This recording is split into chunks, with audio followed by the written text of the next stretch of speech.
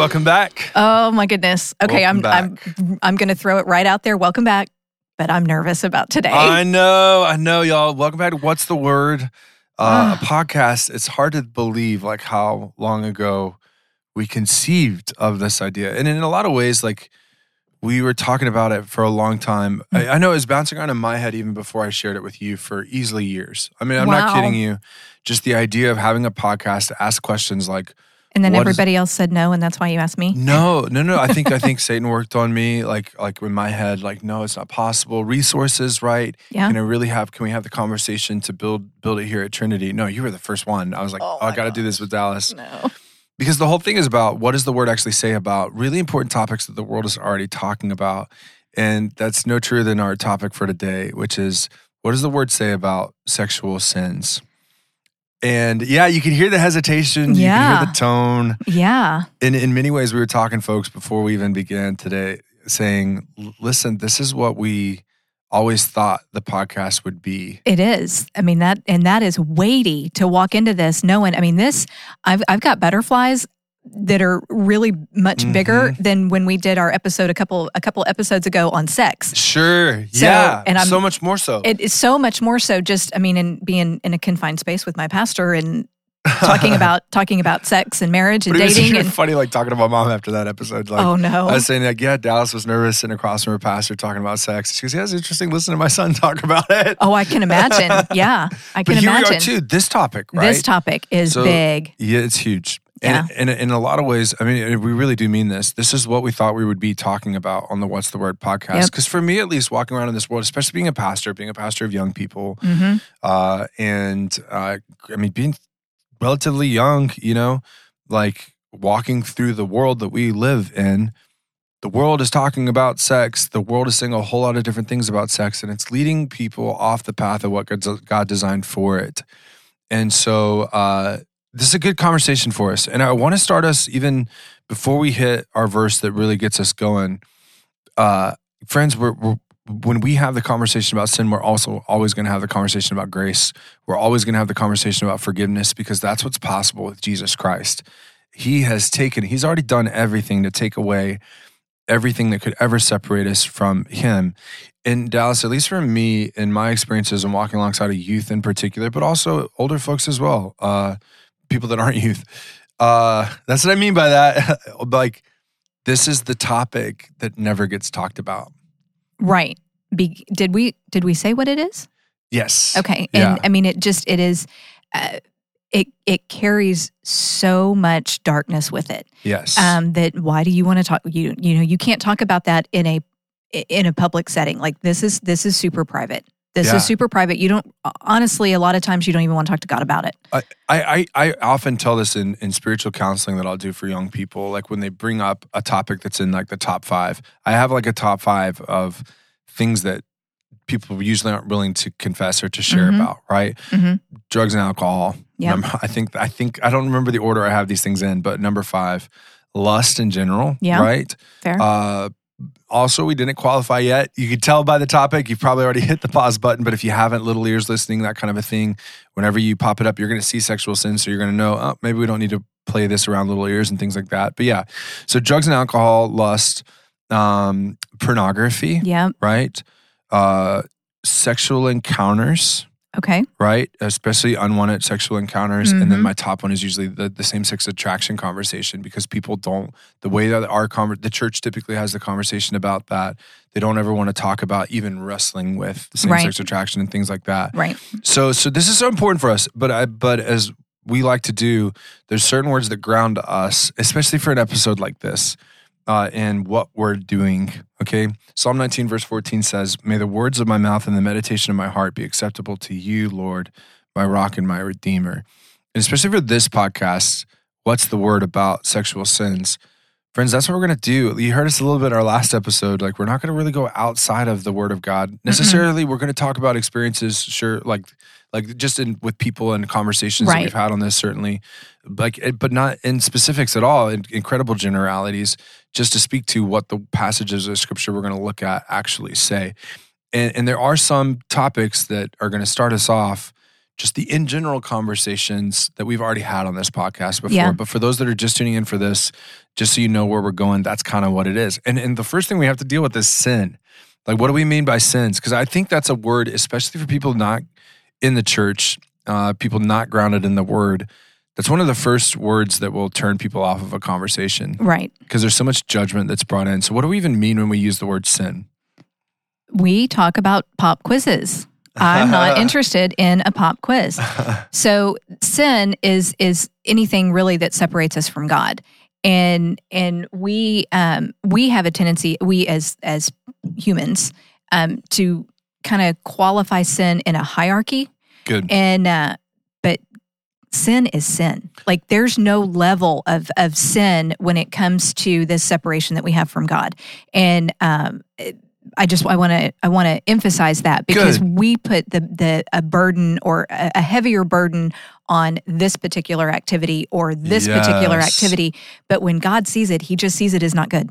Like, none of it's good. I just had a conversation this morning with Uma. Okay, so it's good. Like, Uma knows. Oh, we're going to throw him under the bus. Well, no, it's not under the bus. He's a vicar, right? So he's starting to be a pastor. And he asked me a question, and I said, well, this is like Theology 101, dude. He's like, what are you talking about? I was like, this is Coram Mundo, Coram Deo. And he's like, what are you talking about? I was like, okay, no, we have to slow down and talk about this because it's the topic of sin. And my definition of that I've loved to appreciate about sin is anything that diverts from God's will. Ooh, I like that better. Diverts from God's design. Yeah, okay? I like that. I often explain like the commandments or any law, even the commandments, the law, the Torah. We love our Hebrew. Oh, I love it. Torah, instructions. Mm-hmm. I love the illustration of saying it's like God has put this road in front of us. Okay. And when we stay on the road, that's when we're honoring God's design, the way that He would have us walk and live and move and have our being. And when we step off of that road, when we step off of the thing He designed us to walk, it hurts. Yeah. And it breaks. Yep. And that's sin. Okay. Yep. Well, going to your point about, in the eyes of God, every sin separates us. That's what we call Coram Deo, two Latin words. Coram being a word that means before, and Deo, the Latin God. So before God, because this is how the conversation happened with Uma. Like, we were talking about is this sin worse than the other? Right? So Dallas had just shared with us, like, there's no hierarchy of sins, they're all bad. And it's the classic question for the youth pastor: is all sin equal? Right? Right. And the correct biblical answer is yes and no. Right? Because before God, yes, God is perfect. God is wholly other. He is distinct. And so because of that, He could have no part in sin. If He actually is just and He actually is love and perfect, He can't have anything to do with sin. Right. So all sin is equal. The lie is equal to the murder, which is so scandalous to say that. It is, but we still, so God is not bound by time, space, and limitations and boundaries, okay? We are. And we still there's going to be consequences for our actions. That's where the hierarchy comes in, is that because we have to live confined in this particular time and space. Good. And so that's where, and there's going to be a consequence for all of our actions, good and bad. There's a consequence that follows. There's a natural consequence that follows all of our actions. Good. And especially being where we are right now today, my sin is going to have a consequence. Yes. If I tell you a lie, you're probably not going to put me in jail. Right. If that escalates to loss of life, I'm going to jail. Yeah, if you murder someone, if you murder somebody. And this is that second piece. So before God, all sin is equal, right? Yeah, you deserve judgment for the lie. You deserve judgment for the murder. But I like to use the illustration of a ripple. Okay. Like a rock being thrown into the water. Yep. And lie, especially a little white lie, little ripple. Murder, significant ripple. And this is that coram mundo. Mundo is the Latin word for world, before each other. So if I lie to Dallas, then that's one thing. But if I murder Dallas, that's another thing, right? Like a whole different thing that has its consequences, that has a lot of the ripple effects. And so sin is not equal on that playing field. But this is all important for us as we talk about sexual sin, because we do this, Dallas. Yeah. We try and make one less than the other. Now, as we look at what God's word says, you're going to see like particularly Paul is not going to shy away from the ripple effects of sexual sin. Yeah. Right? Not going to shy away from it at all. Yep. But we have to ask ourselves as we start off, is the goal to be sinless? Right? As we do this, like, and that was rhetorical. That wasn't a pop quiz, right? Because as we do this, that's sometimes what people think, especially on this topic. Right. I can't go to church, Dallas. I can't go to church. I've got this past nobody knows about. I can't talk about it because I get so much shame, so much guilt's carrying with me. So I can't even talk about these things because I got to get sinless. And even when it goes to navigating your life, like this is what happens when you work with youth. You get to learn the inner workings of everyone's brains or where they've been at some point, because it's like, well, is this a sin? Is this a sin? Is this a sin? Is this a sin? If the goal is to be sinless, we're all screwed. Oh, 100%. Right? Because we can't be sinless until Jesus comes back. Can't be sinless. And the promise that he's given to us in faith will be made sight, and we will live in a sinless world. And only then will we know what that's like. Until then, we have this sinful nature. We're going to mess up. We're going to sin. The goal is not so much to be sinless as it is to just going back to that path, to honor God, to try and do our best to stay on that path, only with the help of the Holy Spirit and the working of God to be able to do that, okay? So that gets us into this conversation about sexual sins. And probably, I don't know why, but Galatians 6 is the place I go when I just want to start the topic. Because Galatians 6 is where you get the fruit of the Spirit, which makes a great Sunday school song, but you also get the fruit of the flesh, which would not make a great children's Sunday school song. So just even start us off there. Galatians, I said 5. I go to Galatians 5. Galatians 6 is armor of God, right? Right. Galatians 5 is where the fruit of the Spirit is. The fruit of the Spirit, yeah. And so you have the fruit of the flesh there in Galatians 5. And just read for us that first verse of the description about the fruit of the flesh. The fruit of the flesh. What do you want me to, in 18? 18, 19, whatever you want. Yeah. Okay. Galatians 5:19, the acts of the sinful nature are obvious: sexual immorality, impurity, debauchery, idolatry, witchcraft, hatred, discord, jealousy, fits of rage, selfish ambition, dissensions, factions, and envy, drunkenness, orgies, and the like.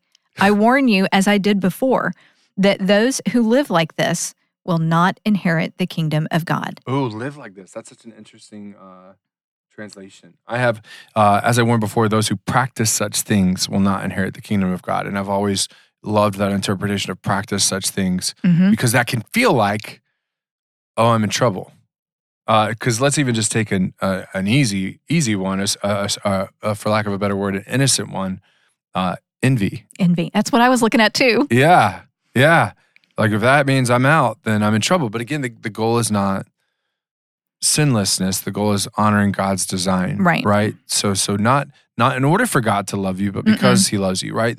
When it comes to the whole kingdom of God, eternal life thing, friends, that's all a conversation about what God does. It's not a conversation about what you do. No, that is something that an easy cop-out would be that the cross forgives everything. Okay, so the cross forgives everything, and there's not a sin that the cross didn't cover, and that's true. It is true. That's true. 100% true. I'm not saying that's not true. The cop-out comes when I can live however I want to because Jesus is going to forgive me no matter what. Okay, that is twisting and making something that is very beautiful and very sacred, that's twisting it and making it something less than. Yeah. And so while it is 100% true that Jesus loves us exactly as we are, he also loves us too much to leave us in the condition that he found us in. Yes. And so this list, if you live like this, if you practice these things, you still fall under the shadow of the cross. Yeah. Paul is telling us, this is not the designated path for you. Yeah. This is not God ordained. This is not God designed. Yeah, and I'm trying to even think of an illustration because I think sometimes I love the way that you said that. And as I'm going, okay, for a first time here, do we hear the fullness of what we're doing when we do that? When we say, well, I'm going to do whatever I want because God forgives me, because Jesus died for me. Like, it's almost as if like someone pushes you out of the way of a car and gets run over by it. And then you say, that'll happen for me every time. And so you're like willingly let someone get brutally run over by a car just so you can do whatever you want so you can do whatever you right? want. Because you don't have to. It's not a requirement. It's not a need. It's not God honoring, right? Mm-mm. Like that kind of a thing. So yeah, I really appreciate that. Now, this very first verse, I just love, okay, let's backtrack a second. Take a breath. Paul Yep. loves the conversation about sexual sins. Yes, he does. He does not shy away from it No. whatsoever. I will acknowledge, I've just finished up a wonderful book that Pastor Chris Singer had recommended to me probably 3 years ago, but it was one of those, I'm already reading this, I'm finally getting to it. And it's a book that talks about the different spaces that we live in as Christians, like discipleship spaces. Okay. And talks about the public space. So you think about a church worship service, right? And there's things that you can get away with in the public space, or things that are expected of the public space. I'm going to reverse that. Let's go to like a small group space. Okay. So even a transparent space, a good friendship space, Yep. right? Dallas and I off the podcast could probably have some pretty deep conversations about topics that I would never stand in the pulpit and talk about. 100%. Yep. This is different context, different spaces. Right. For whatever reason, back in the day in the public space, we could really talk about this stuff. But now think about the complexity of the world that we walk in. Yep. You get up into that pulpit and you start talking sex. You start talking pornography. You start talking about what is abortion. actually immoral. You start talking about different things. Mm-hmm. You start to just even controversial topics, politics. Mm-hmm. If you even sneak, the most controversial topic you could ever talk about in a pulpit, Dallas, money. Money. Right? Yeah. You can't really get away with that in a pulpit, ever. People aren't usually receptive to it, but in a smaller context, it can. Paul, for whatever reason, in the time of the New Testament, y'all, sex is a public context conversation. It was everywhere. Yeah. I mean, Paul saw so much of his world. I mean, just so much of the world. And he was exposed to so many different cultures and different peoples and whatnot that he was just smacked in the face with this entire list. Like, he did not think this list up on his own. He witnessed it with his own eyes, all of it. And that was something, and he was like, okay, well, if I'm supposed to share the gospel, I got to tell people what the exact opposite of what I'm teaching is. Mm-hmm. Last episode, I talked about how I sometimes laugh when I read the Bible, as in kind of appreciate. Now, again, we just have words on the page in the same way that I can't communicate tone when I'm texting someone or something like that, or an email. Like, then there's great little spoofs about that. I just love Paul's language here. And this is my tone. This is Lee Host's tone. This is not the Apostle Paul's tone, but this is how I read this one from Paul's perspective. Well, now, the works of the flesh are obvious. Sexual immorality, moral impurity, promiscuity, idolatry, sorcery, hatred, strife, jealousy, outbursts of anger, selfish ambitions, dissensions, factions, envy, drunkenness, carousing, anything similar. I'm warning you about these things, right? So it's almost like it's all understood. Paul's saying, I don't have a secret for you. None of this stuff I'm saying is surprising to you. No, you're bombarded with it every day. Yeah. You know, I mean, we have in our world today, so we have social media that is just smacking us in the face with all of these things. We've got billboards on the highway that, commercials. It's everywhere. Dallas, I had a Spotify commercial. I'm still new to the Spotify world. I'm trying, friends. But like, it was a KFC commercial that made me 30, at that time 34, now I'm 35, 34-year-old man, highly uncomfortable listening to because of how sexual a fried chicken commercial was. That's insane. Because they're making all sorts of jokes that I'm like, you can't do that. What if a kid goes and says that? Because I'm usually the one that gets to hear about those friends. Like if a kid comes in kindergarten or some other young grade and just heard something and repeated it, and then someone else heard it, and then, Pastor, will you talk to this kid about why that's not appropriate? Right? Like, that's how sexual our world is. And again, this is why we're having these conversations, because the world is already having all of these conversations. Now, like, so verse 19, where I just was, he's casually saying, look, y'all all know this. And again, this is not a secret for anybody listening to this. Sometimes I hear people are surprised when you address like the commonplace of, I'm not kidding you. I don't know how. But again, I grew up in the world where we had the internet and we eventually got the cell phone. I can tell you for sure the next generation knows all about this stuff, right? By the time they cross into 7th grade, they've heard stuff about this for sure. But this word or this phrase here in the English, sexual immorality, the Greek word for this is porneia. Yep. Okay, which sounds like that word that always makes everybody uncomfortable. Right. Right? Sounds like pornography or porn. Porneia is the Greek word. That's where that all comes from. But so whenever you see, because sometimes I'll see, Dallas, the TikToks, the YouTube videos that are trying to make God's word what they want it to, they're going to try and make that word into something else. When it says immorality, they're not really talking about, no. No, they are. It is always sexual immorality. It's not just immorality in general. No. And when we use that word immorality, again, go to the root of the word moral, good, okay?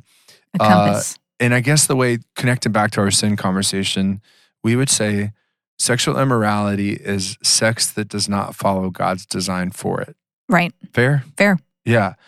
And we have a couple episodes ago, if you haven't listened to it, we to start the month off, love and sex, talking about what God's design for sex is. And it's a beautiful thing. It's a gift. And it's specifically designed for marriage. And we see in Genesis 2, the creation of marriage with Adam and Eve. We see how sex, when honored the way God designs it, leads to the fruit of children. And it's meant to stay in that relationship between spouses, between one man and one woman. That's just what Genesis 2 says. Again, this isn't a Dallas original or a Lee original. This is just what it says, and we have to deal with that.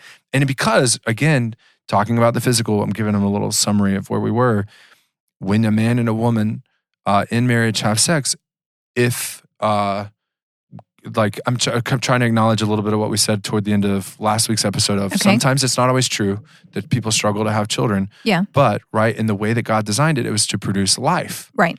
And that's how we can see that this is just consistent in the way that God has designed nature to be. Now, again, I'm going to go back to something we shared in Love and Sex, that episode, because sometimes people will try and throw around the words natural, unnatural, in conversations about sex, and I'm going to continue to talk about how marriage, the way God designed it, is supernatural. It is supernatural. Yes, there's the natural outcome of children, right, when a man and a woman come together, but there's this supernatural to keep I like that. sex in the covenant of marriage, for sure. Okay, so immorality then is, sexual immorality is the not good, not the way God designed it, sex. That was a lot, just to get through immorality. Yeah, sexual immorality. So and we talked about what's the goal. We talked about that. And then, are you in Matthew? We can get to Matthew, right? Because we got to ask the question then, okay, so when we talk about the sex, the not good stuff, what all are we talking about it? And a little bit, we got into this in the Love and Sex episode, that pretty much, friends, anything, going back to an illustration we used there, the potted plant illustration, anything outside of the pot of marriage, right? And you're going to have to go back. Everybody's going to have to go back You're going to have to go back and listen. Anything outside of marriage that is sexual immorality. All right. And it gets messy and you got to clean it up. Yeah, exactly. Yep. So I would say anything that is extramarital. Because sometimes people will be like, oh, so that means like once I'm married. No. Like if you're not married and there's something sexual. Yeah, that's not part of the design. That's not part of the deal. Yeah. So we have, yes, physical sex. And all the, I'm telling you, I'm so comfortable talking about this, y'all, because I've done ministry for young people now for over half of my life. That's crazy to think about. That is Since crazy. I was 16 years old, I've been 15 years old, been pouring into people younger than me. So professionally, been doing it for the last 8 years, but you get all the questions. Well, is this sex? Is this sex? Is this sex? Do you notice that you're using the word sex when you're trying to describe it? Does Chances it have to are, do with your sexual organs? Then okay, it's probably sexual and it's outside of what God's designed. But again, the goal is not to be sinless, to find out what's acceptable, what's crossing the line. The goal is to honor God's design. We're not going to be sinless. Like that's not going to be attainable this side of heaven. I mean, we can't be sinless. And if that's your goal and that, or I don't want to say that, but you're not going to achieve that as hard as you try. Yep. It's not going to be possible. But the part that we can reach and we can grasp, and you've used this, and I really appreciate it, is set apart. Yes. And is set apart, and we are called as children of God, we are definitely set apart. We are called to be holy, and that's intimidating because a lot of us come with this baggage. We come with this sexual sin baggage, And it makes it difficult to walk into a church on Sunday morning. It makes it difficult to trust somebody to go to a small group. It makes it difficult to enter into that covenantal relationship with a spouse because of all of the garbage that we are bringing with us. Yeah. And so it's very important to deal with that and to look at it head on, but to understand we are not going to be sinless. Yeah. But we can be set apart. Well, and that's where the whole things change when Jesus steps in. Oh yeah, absolutely. Right? So the goal is not to be holy so that God will love you. No. But because God loves you, because he called you out, because he set you apart. Yep. Now you're called to live differently than the world does. And that's the challenge of being a Christian and letting faith produce the fruit that it's meant to be, the fruit of the Spirit, not the fruit of the flesh. Right. And I mean, I know you sent us to Matthew, but that that image and that picture takes me to John. Oh, I mean, interesting. It takes me to John. It takes me to John 4, the Samaritan woman. Oh, sure. Okay. And I love her because when Jesus stepped onto the scene. Good call. How did we not put this passage? So set the tone. So Jesus is going to the well in the middle of the day, which is the heat of the day. No Samaritan is in Samaria. There's a lot of baggage with that, but we won't unpack it this episode. But he's going when nobody else would. Okay? Right. And he meets a woman there. And all we're given is that she's a Samaritan woman. And that gets significant. Okay. So again, she's going in the heat of the day when nobody else is going. Jesus meets her there and they have this conversation. And Jesus eventually says to her something along the lines of, "Go call your husband." Go call your husband. To which she says, I have no husband. Don't have a husband. To which Jesus, in his prophetic way, says, that's true, you don't have a husband because you've had five husbands. And the man that you're with right now is not your husband. And she's like, oh my goodness, he knows. He knows. He's a stranger to the town. Yep. He's a Jewish stranger. Yes, okay, so and there's bad blood. That's all you need to know. Taylor Swift. Yep. And so there's bad blood between these two, or between the two groups of people. The groups of people. And so here's a Jewish man calling her out. And in this case, the Samaritans would understand that the Jews considered themselves significantly better than the Samaritans. So this woman is feeling super, super judged. Very, very, very. To which Jesus essentially, to kind of fill in the story for everybody, calls her to something new. Yeah. And something different, and she can't believe it. And she doesn't understand it, and she can't wrap her mind around it because they go into, do you know that God is coming, that the Messiah is coming? Do you know? And she's like, yes, I know that. Of course I know that. And he looks at her and he's like, I'm the guy. Yeah. I'm the guy. And he calls her to leave this life behind, and she runs straight into the town. So the important piece of that is that she's in the middle, drawing water in the middle of the day because she didn't want to be around the other women, the other women wouldn't allow her to be around them because of her immoral lifestyle. Yes. And so she goes in the middle of the day when there's nobody around except this guy, and then she meets a Jewish rabbi, and she's, freaking out about that. Well, she ends up going back to town to the very people she was hiding from and trying to get away from. And because of her encounter with Jesus, because when he steps on the scene, things change. Yes. I mean, things change. The whole town believes. And the most important part about what Jesus speaks to her while they're still at the well, he says, I am the Messiah. Yep. And she's like, it's similar to the get away from me, I'm a sinful man situation. Like she's convicted, she can't have it. But Jesus in turn speaks words of life. Life. Right? Yeah. Again, the goal always is life. Is life. Right? And walking on that path that God has for you is the way that he's designed for your life to be. And for where do you find life is on this path that he has this design for your life. And when we honor that, we find life. You find life. Right? We're not killing ourselves by stepping off of the path. And that's why this woman is so excited, because there's this living water, right? This life-giving thing that she'll never have to turn back. And she doesn't have the shame. She doesn't have the guilt. And that's why she goes and tells everybody about it. Right? So there is grace in the midst of it, but we're called to do something different now. Right.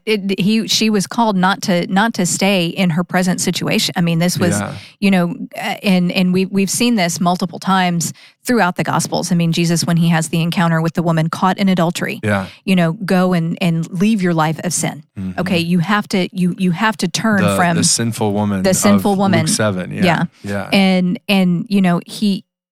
there's redemption in this. We come bearing all of this baggage. We come with the weight of our laundry list of sexual sins that Paul so eloquently laid out for us. Yes, he did, yeah. And we can just check those off and go, yeah, I carry that, I carry that, I carry that. And the enemy is going to be chirping in our ears to make sure that we don't ever set those down, whether we're living that life or practicing those things currently. If we have done that in our past, the enemy is going to be right there making sure that we don't forget. And he's going to tempt you to keep going back to that stuff every single time. And that's what that practicing. And the goal then is, once you're made aware of that, and Paul calls out that fruit of the flesh, he's like saying, do you see these things being produced in your life? It's like, you need to cut those things off. Yeah. You need to stop those things. Now, that takes a lot of work. That's a long list. But then there's the fruit of the Spirit side. And I love Galatians 5 for that reason. Like, I could spend forever in Galatians 5. But we're asking that question, sexual immorality, then what all is included. And we're leaving it with this definition of anything outside of marriage, anything that's extramarital, which includes premarital, which includes Matthew 5 is going to bring in some stuff for us about what else it includes from the words of Jesus himself, which is, this is that's powerful. This is a super powerful point that you can't exclude this verse or these verses from a conversation about sexual sin and what counts, right? And what counts. As the youth would always ask, what counts? Is this it? Is this listen really to a what sin? Matthew says. And this is, I would listen to what Jesus says in Matthew 5. I would say this is the spirit of the conversation, is what I would say. Yeah. This is always something to ground yourself in the spirit of the conversation about sexual immorality. What does Jesus say? So what does Matthew 5 tell us? Matthew 5, starting in verse 27, you have heard that it was said, do not commit adultery. But I tell you that anyone who looks at a woman lustfully has already committed adultery with her in his heart. If your right eye causes you to sin, gouge it out and throw it away. It is better for you to lose one part of your body than for your whole body to be thrown into hell. And if your right hand causes you to sin, cut it off and throw it away. It is better for you to lose one part of your body than for your whole body to go to hell. Listen now. This is the start of Jesus's ministry. Yeah. Okay? So eventually, in some pretty short verses, I believe, eventually, there you go, the very end of chapter 5, you're going to hear Jesus say, be perfect, therefore, as your heavenly Father is perfect. Right? Most people hearing these, especially, and again, I'm not trying to get into a conversation about literal or figurative. I'm trying to acknowledge the fullness of Jesus's ministry and everything that he's doing here. If Christians were to truly honor what Jesus says right there, take it very literally, there should be a whole lot of people without hands and eyes walking around in this world. 100%. Yeah. Walking around in the Christian church. Yep. A lot more ministry for the blind going on because that's what the situation would be. But it's important to tie it all the way to that last verse because it's going back to what's the goal, friends.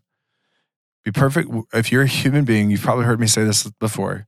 If you're a human being and not a robot, which I never assume, you hear the words, be perfect, therefore, as your heavenly Father is perfect. And you don't go, okay, got it. Got to check that box. Right. You go, oh no, I'm in trouble. That. I can't do that. Yeah. And Jesus is going to show us for the rest of his ministry how he's going to take care of that for us. Right. Right? But into this conversation then, right? Because we don't see people running around with their eyes gouged out and their hands cut off. But this conversation about what's the line, Jesus takes it like we went through the top 5, right? Drugs and alcohol, lust. And it might go lust, drugs and alcohol. But he uses this word, even if you've looked at a woman with lust in your heart, then you have committed adultery. You've broken one of the top 10, friends. Number 6. Now, what's so interesting about this is Jesus is doing, again, beginning of his ministry, people are like, man, this guy's different. This guy's new. Because what he's doing is he's expanding our understanding of what that road looks like. Right. And in a way, I say he's expanding what it looks like by narrowing it a little bit too. Yeah. By saying to us, like, no, I really do mean it when I say you're supposed to be set apart. Yeah. When you're called to be holy. You're supposed to behave differently. Yeah. You're supposed to be my people. And so he's saying, look, even if you have lust. Now, lust is a word that maybe some of our listeners don't know what that means. But it's a good one because again, I had a conversation that was really helpful, even leading into this, about the difference between attraction and lust. Okay.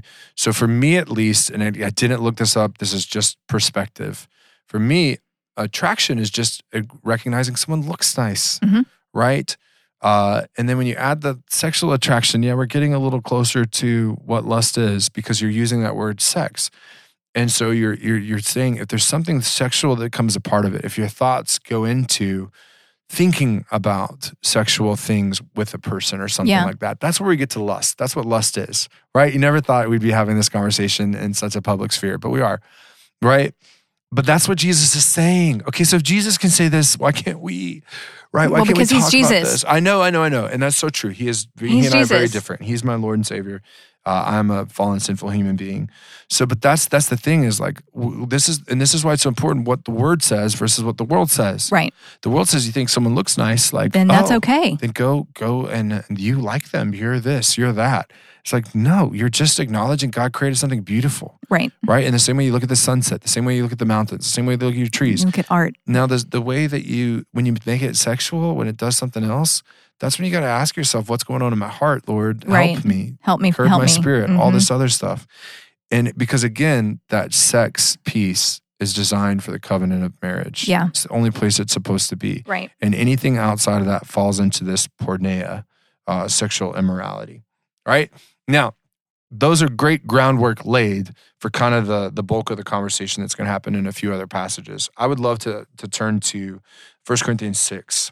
We spent a lot of time over the past few weeks in Corinthians. Yes, because they had Paul, right? Paul just, he hit this stuff head on and wanted to make sure, it's always nice, like when you are going to go and years ago, Jeff and I went to Italy. Sure. And before we went to Italy, I bought tour books, like all kinds of guidebooks and whatnot about where to go and what to do.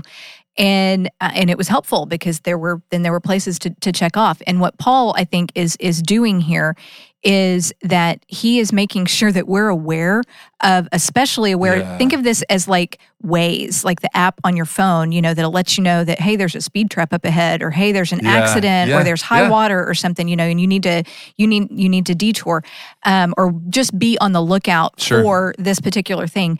That's what Paul is doing here, is that he's telling all of us that, hey, you need to be aware because there's a speed trap up ahead. Yeah. And there is, there's a danger that you're not going to see until you're in the middle of it. And then there's the piece that Paul is just going, y'all are out of control. Yeah. Right. Especially turning to in any of the letters to the Corinthians. Like when I teach about the church in Corinth. Oh, man. I always say like my best equivalent is New Orleans, right? The best thing, because we were just talking about before the podcast. Like just where is the place that there is no rules and that there are just living as perverse as you would like to, do whatever you want to. I mean, I remember my first time going down to Bourbon Street and like sitting at a restaurant and asking a friend across from me, can I please switch spots with you? Because there's literally pornography on the window outside in the street, right? So there's literally, and there's people walking around naked. There's all this. It's just a wild and crazy. Y'all, that's Corinth, okay? Yeah, so that's the other side of what Paul's doing is not just, hey, he's living in the world. Especially in Corinth, he's going, y'all, there's too many problems. I'm seeing it. Yeah. And again, once you're around it, and I felt like y'all have heard me, why is Pastor Lee so comfortable talking about all this stuff? Because I've had a lot of conversations over the years about sex, and about God's design, and about things people have brought to the table. And so it's one of those, I'm comfortable talking about it because we got to talk about it. It's there, right? Right. The woman at the well that we just talked about, I'm watching, I love true crime documentaries. I love cult documentaries, stuff like this. I get into the really crazy stuff of the world because the world is crazy. Right. And it's like, or when you meet like people that live in that scenario with that woman, like, can you imagine if she had kids with all of those men? And the diversity. And again, it's not a judgment. To me, it's an eye-opening reality. Like, y'all, this is the world. Yeah, it is. Right? And if someone doesn't know God, if he doesn't know the design, then that is totally possible. And we get to meet people where they're at and then invite them to a new way of considering and thinking, and kind of piggybacking on last episode's conversation, wherever God meets you at, start there. Start there. And then we'll talk about what it looks like. But there is no rhyme or pattern or thing to follow other than trying to honor and glorify God. Right. Okay, so 1 Corinthians 6. Okay. 12 through 20 is what I got. Okay, good. So this is a conversation about, we talked about this a little bit in Love and Sex, that episode. Sex has a lot to do with your body, right? Again, this shouldn't surprise anybody that I'm saying this. That is a shocker. But Paul's going to call this out. Yep.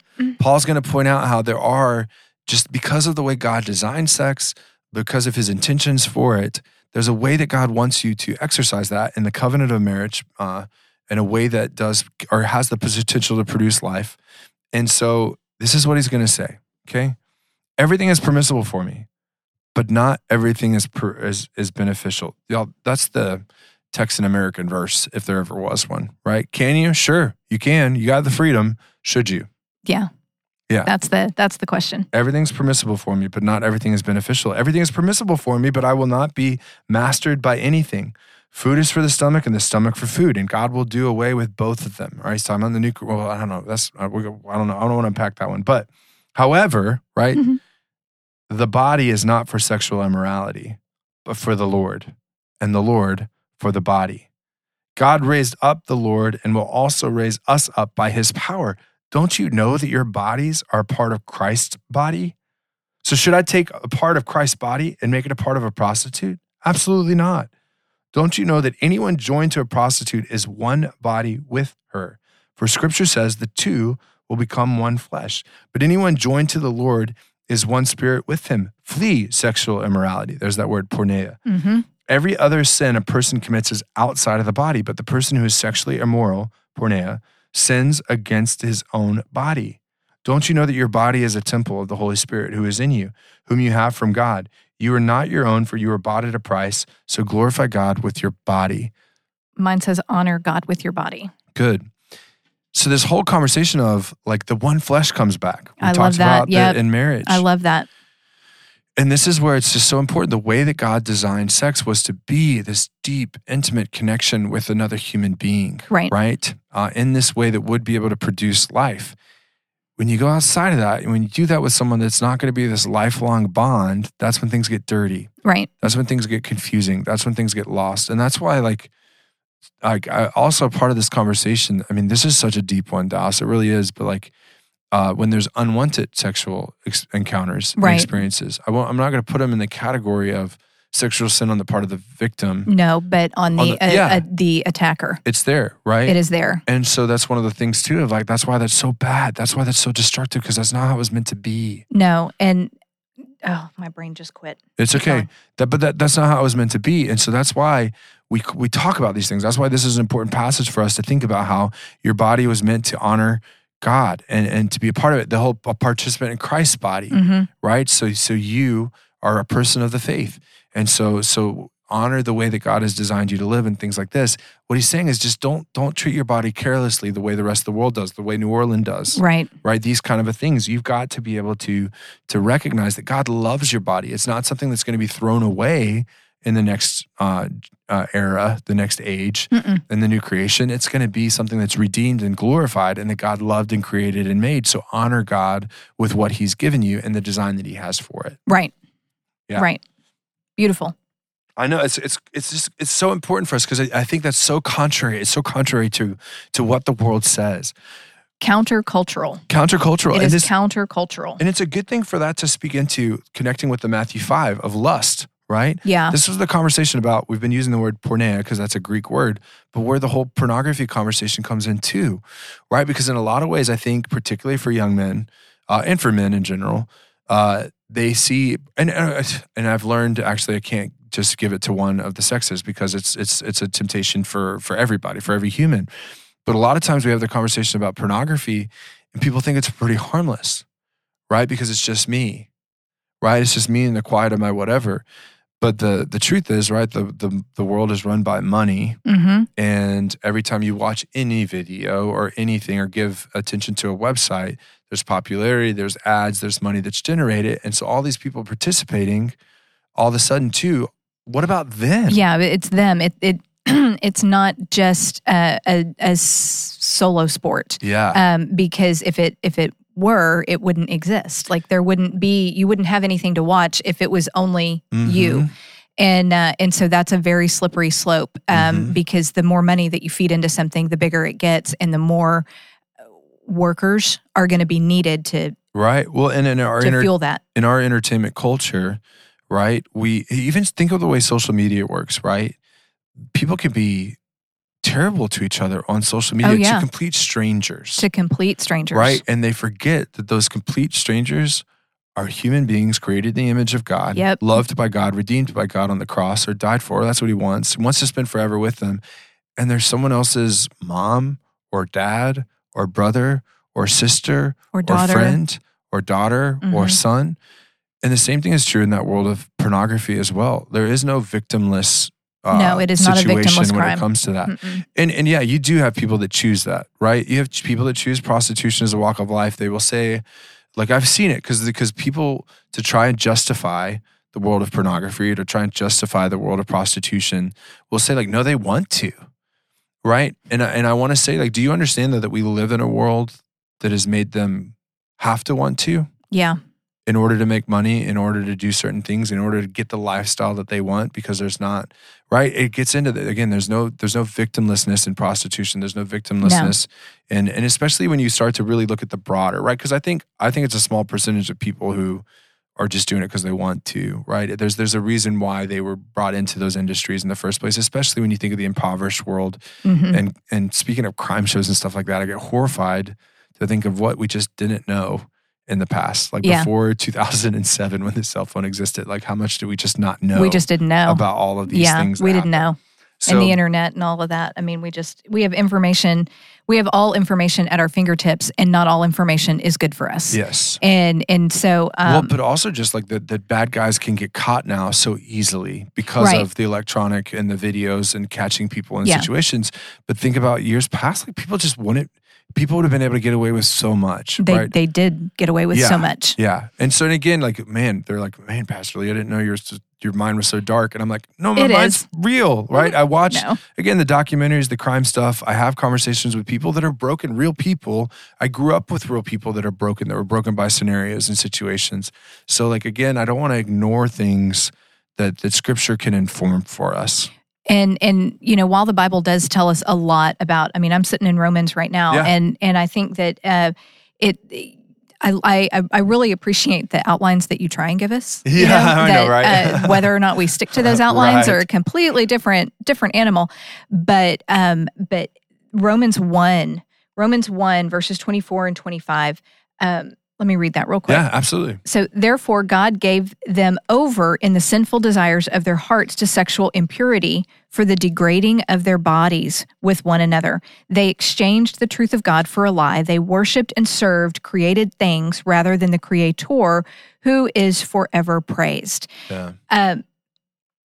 The sexual sins, the sexual immorality degrades the body. It degrades the mind. And I went off on a rabbit trail on that because I think that we forget that it's not something that is only done to the body, that it is something that penetrates the soul. It penetrates the mind. It is something that's all, think about if you jumped into a swimming pool and then you jumped out, and you got out and you're walking across the pavement and you've got water dripping out of everything. You've got water dripping from your nose. You're making footprints. It's dripping off your hands. Okay, that's the kind of walk in total. the kitchen, get yelled at by mom. Get mom, because you're getting water all over my floor and clean it up. But it's that kind of total submersion, and we don't even realize it because when you're, let's just say the swimming pool scenario, and you're 9 years old and you come running in, you are not thinking about slipping on the tile or whoever's going to come behind you and slip on the puddle that you just made. Yeah. You're just thinking, oh, I need a popsicle, and then I'm going to go back outside and I'm going to do it again. You don't even realize you're wet. Yeah. You don't even realize that you're wet. And that is something that can happen with these sexual sins, is that you can find yourself so tucked in and surrounded by this life that you don't even realize where you're located. You don't even realize that until somebody can maybe say something or show you a way that is not, that you don't have to live like this. And that's where I think these passages that we're turning to, again, this is not to guilt. We don't want to add, we know that there's a fullness of guilt in all of this. There's no judgment on our part for all these things. Again, we're just calling out the way the world is and has been. But I appreciate what you're doing is acknowledging and using that verse or these verses to say, there's a reason why it's confusing. Right. There's a reason why there's pain. There's a reason why there's guilt or shame. Even if you don't know what the Word of God says, even if you've never heard of this Jesus guy, there's a reason why. Because our soul cries out to our Creator. We are Romans, this Romans verse, we worship and we bow down to created things, but it's our soul that is crying out for the Creator. And whether you have been introduced to God, whether you've had ever opened a Bible, there's a piece of you that is longing for that. Yeah. And you can't put your finger on it, but it's because you're being tugged to come back to the one that created you. Because the way you were designed, wired. We were wired to have that relationship with God. And that's where you had mentioned, you'd started by saying it's not just a physical thing. My body is tied to my mind. I'm here to say your mind is your physical, right? Right. So that's why, and in a lot of ways too, I will say, like, especially if there really is a whole lot of baggage, a whole lot of concern, I'm a huge proponent of counseling. Mm-hmm. Please go process things with a counselor. Please go talk about it.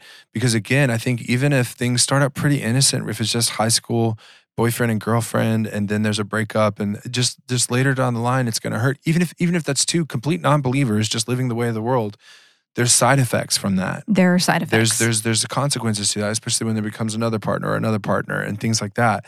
So it's one of those things of be sure to process this stuff with somebody and but also hear the spiritual piece that, again, don't practice those things. Don't stay in those things. Know that you're loved where you're at. Know that you're loved regardless of the mistakes that have been made or the situations you found yourself in.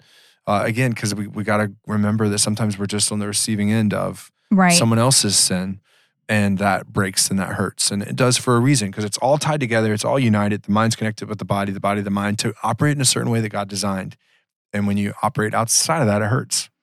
It does. And I think that it's important to refer back to our love and sex episode. And we are men and women, we are wired differently. We are wired very, very differently. And I would say that as just a blanket statement, this may or may not be true for you, it may not, but women are wired very emotionally. Sure. We process. Yeah, we talked about this in Love and Sex. Yeah. We process things very differently, and we are deep rooted in our emotions and what we're feeling. And while yes, the ultimate goal is this agape, unconditional, sacrificial service love, that's not always how that love is introduced to us. And love is a feeling, and it requires something on our part. Sure. In this sexual sinful scenario. Yeah. And my girls that are listening, my ladies, be mindful of that. Be mindful that and go to God's word and see what it says. Because we can, when you're the recipient of a ruse or a manipulation, sure, yeah, that or love an word experience, or an unwanted experience, that love word gets thrown out. Sure. And, did I tell the story about Life's Flight? I just tell all the girls they're going to say they love you, they don't. They don't. But we hear that word, and all of our common sense just falls right out of our head, and we're like, oh, absolutely. I mean, if he loves me, then, and I would wager. I mean, this was my experience when I was younger. If that word got dropped on the table, then we were obviously going to get married. So it was okay.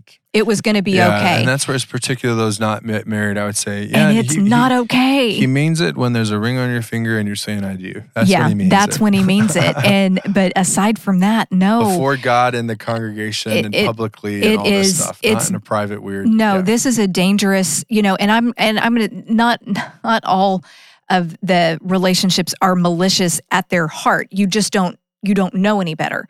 And but be careful. With this. Be careful with this, because it does affect every part of you. It affects your mind. It affects your heart. It affects your body, most definitely. And it will affect your relationships going forward. Yeah. Because we drop this at the foot of the cross. We are told that we can bring all of this to Jesus and set it down. And find newness and find life, restoration. We can, and my head knows that. Yeah. But my heart will turn around and go, oh, hold on one second. I just forgot something. I'm going to pick that back up, and I'm going to carry it off with me. 100%. And we need to, when we set it down, we need to leave it there. Yeah. Yeah. Well, the final place we wanted to kind of turn to is Hebrews 13:4. Just one verse, friends. So to hear these words from Hebrews, marriage is to be honored by all. and the marriage bed kept undefiled, because God will judge the sexually immoral and adulterers. Again, that's a strong one to end on because it uses the judge word, but it's just, I wanted to bring it back in just because of this. Ultimately, this whole conversation about sexual sin is about marriage and what's intended for marriage, and what God's design for sex is, which is for it to be in the covenant of marriage. And so just another place to see where just Scripture says this. And again, when we hear marriage, go back to the dating and marriage episode, we're talking about Genesis 2, where God creates Eve out of Adam. Yep. And this is beautiful fullness of made in God's They image. get to return to one flesh. They've started one flesh, and then they get to return to one flesh. That's gorgeous. I mean, that is just... And again, pre-fall, in every circumstance, life would have come from that covenant, right? And so that's why it's so important to knowledge. Now, post-fall, that's not always true.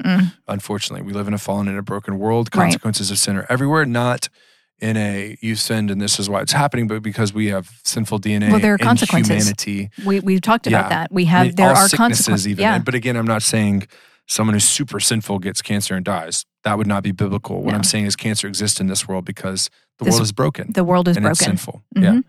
So, wow, Dallas. That was a lot. It was. That was a lot. But I feel good about it. I do too. I feel good about it. Because we're grounded here in the things that we've heard. I mean, we've looked at Galatians 5. Again, I laugh because how he says, they're obvious. There's this, and this. He's able to talk about it in a way that our culture is not comfortable talking about. No, you were very comfortable. I was really proud of you. You're very comfortable. You were more comfortable than I was in this. I'd like to just put a caveat into this before we end. Oh, sure. If you're struggling with some of these things, please talk to somebody. Please talk to a friend. Please talk to a pastor. A counselor. Just something. I recommend pastors and counselors because, again, as long as there's not harm coming to yourself or someone else, then they can't tell anyone legally, right? So we take an ordination vow. And we would lose. Like if we break that seal of the confessional, right? That's a big deal for pastors. But then also, again, counselors are bound by that too. Code. Yeah. But talk to someone. Please talk to somebody. Don't carry these by yourself. Don't carry this by yourself. Please talk to somebody. Talk to God about it. I mean, just lay it down. And when you lay something like this down, leave it there. And what I've seen, and I'm all for that, because God alone can heal this. Yeah. Right? Like, there's something else that God invites us to do, though, in confessing. Right? When we confess, He promises He forgives. This is 1 John. Yep. If we say we have no sin, we deceive ourselves. And the truth is not in us. If we confess our sins, God, who is faithful, God, who is just, will forgive our sins. That's right. And cleanse us from all unrighteousness. So God is going to forgive. But I've seen it so many times, Dallas, where it takes people decades. Oh, yeah. 100%. To actually talk about this stuff because they try to just leave it there, but they get none of that help, none of that guidance. The New Testament, again, you could read, seriously, go read Paul's letters. He does not shy away from this conversation in every single letter he writes, and the community that is created there is something that's beautiful. Yeah. Because people are able to confess these things to one another, to recognize, oh, well, this is the world that I live in, and this is what's happening. And for the Christians that are listening to this, that this is so shocking to them, I'm going to invite you to just do your best to take that same perspective as Jesus did with the woman at the well. I'm so glad you brought that in. Oh, I love her. I spend a lot of time with her. But Jesus didn't use that opportunity to call out her sexual sin so that he could judge her. No. But to renew her, to show her love and life in all of its fullness. And that's what we hope we did for people listening too. I hope so. Like, we were not, our intent was not judgment. Our intent was freedom. Yeah. And I'd like to close this. Yeah, absolutely. Pray for this, for sure. Oh, definitely. What an episode to pray for, especially for all those struggling with this. Yeah. For sure. Father God, we praise you for just who you are, and we ask for your forgiveness for what we've done with your creation, Father. But I thank you for the opportunity to talk about these things, the opportunity to really get into your word and find out what you have promised us, what you have told us, and the warnings that you give us to help turn us away from the just the wants of the physical flesh that we have, Father. And I ask now for all of those listening that you would walk beside them, that you would convict them, that you would protect them, and that you would redeem, restore, and renew their lives, Father. For Pastor Lee and myself, I thank you again for the opportunity to talk about these things and the courage and the strength to keep moving forward in your word and who you are. We pray these things in the mighty name of Jesus. Amen. Amen. All right. Well, believe it or not, we have yet another one coming. Another one. Right. Our final goodness. one of this series. Yeah. This month of love in February, and another tough one, Dallas. A hard another one. struggle one for people walking through it, or who have walked through it, or have had parents that have walked through it. But we're going to talk about what the Word says about divorce. So another one that is one of those topics I think that just doesn't get covered. That's going to be so important for us. But with this episode, Sexual Sin, as always, if this was helpful to you, then we just highly encourage you to do something with it. Yep, Talk about it. Maybe share it with someone else. Maybe I don't know. It's kind of weird to say, yeah, share this with everybody. Do it. But whatever, liking, subscribing, all that stuff is always honoring as well. We appreciate it. Getting the feedback is always wonderful. And hopefully, our continual prayer, friends, is that we've just honored what God has said to us in His Word. And that for those of you that haven't heard this stuff before, that it was life-giving, affirming for those that have thought about these things for sure, or enlightening for those that have never heard this stuff before. And that's what God's Word can do for us. So we will we'll see you next time as we talk about divorce.